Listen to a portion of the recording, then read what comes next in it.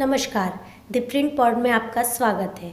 मैं अलमीना खातून आपको सुना रही हूँ भद्रा सिन्हा की एक रिपोर्ट। अधिकारी बोले, एससी के 2 जजों की पदोन्नति के बाद भी एससी कॉलेजियम ने उनके स्थानांतरण पर फैसला नहीं लिया। भद्रा अपनी रिपोर्ट में लिखते हैं, द प्रिंट को मिली जानकारी कि 1.5 साल से ज़्यादा समय बीते जाने के बाद भी सुप्रीम कोर्ट कॉलेजियम ने राजस्थान हाई कोर्ट के 2 मौजूदा न्यायाधीशों को किसी अन्य क्षेत्राधिकार में स्थानांतरित करने की अपनी सिफारिश पर अभी तक कार्रवाई नहीं की है। सरकार के साथ साथ शीर्ष अदालत के सूत्रों ने द प्रिंट को बताया कि जजों की नियुक्ति और स्थानांतरण करने वाले निकाय कॉलेजियम ने 2021 में 2 न्यायाधीशों की नियुक्ति को मंजूरी देते हुए उल्लेख किया था कि उनकी पदोन्नति के तुरंत बाद मामले को कॉलेजियम के समक्ष रखकर उन्हें दूसरे हाईकोर्ट में स्थानांतरित कर दिया जाएगा। वैसे तो भारत के मुख्य न्यायाधीश के नेतृत्व में एक 3 सदस्यीय पैनल हाईकोर्ट की नियुक्तियों के लिए उम्मीदवारों को नामित करता है, लेकिन जब हाईकोर्ट के न्यायाधीशों के स्थानांतरण की सिफारिश करने की बात आती है तो 2 और न्यायाधीशों को इसमें शामिल करते हुए इसका विस्तार किया जाता है। आमतौर पर न्यायाधीशों का तबादला न्याय के हित और बेहतर प्रशासन के लिए किया जाता है। सरकारी सूत्रों के मुताबिक कॉलेजियम के इस शर्त पर 2 नामों को मंजूरी दी थी कि उनकी नियुक्ति पर उनका तबादला कर दिया जाएगा। इसलिए केंद्र सरकार ने उनकी फाइलों को पीठ में शामिल होने के 1 महीने के भीतर ही नियुक्ति पैनल को वापस भेज दिया था। पहली फाइल अक्टूबर 2021 में भेजी गई थी और दूसरी नवंबर 2021 में भेजी गई थी। एक सरकारी अधिकारी ने नाम ना छापने की शर्त में बताया, लेकिन कॉलेजियम ने 2 नामों पर अपने अंतिम फैसले के साथ सरकार को इसे वापस भेज दिया।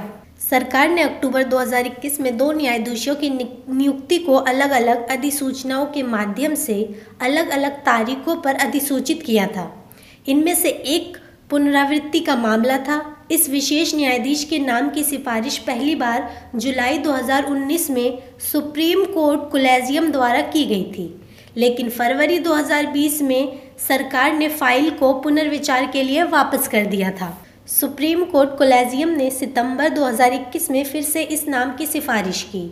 सूत्रों ने बताया कि इस नाम की दोबारा सिफारिश करते हुए कॉलेजियम ने न्यायाधीश की पदोन्नति पर उनके तबादले का सुझाव दिया था। एससी कॉलेजियम के इस फैसले के मद्देनज़र सरकार ने अक्टूबर 2021 में इस जज की फाइल को उन्हें राजस्थान एससी से बाहर स्थानांतरित करने के प्रस्ताव के साथ वापस भेज दिया। अभी तक इस पर सरकार से कोई भी जवाब नहीं आया है। दूसरे न्यायाधीश के संबंध में द प्रिंट को पता चला है कि सरकार ने कॉलेजियम की मंजूरी के तुरंत बाद उनकी नियुक्ति को अधिसूचित कर दिया था।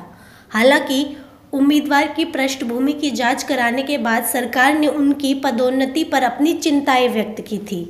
सरकारी सूचनाओं को ध्यान में रखते हुए कॉलेजियम ने अक्टूबर 2021 में हुई अपनी एक बैठक में उक्त नाम को मंजूरी देते हुए राय दी थी कि उन्हें किसी अन्य एससी में स्थानांतरित कर दिया जाए। एक बार सरकार द्वारा पदोन्नति के लिए नाम अधिसूचित किए जाने के बाद उक्त न्यायाधीश के स्थानांतरण के संबंध में फाइल को कॉलेजियम को भेज दिया गया। उक्त सरकारी सूत्रों में से एक ने बताया, पहली फाइल के करीब 1 महीने बाद इस फाइल को 17 नवंबर 2021 को शीर्ष अदालत के कॉलेजियम के पास भेजा गया था।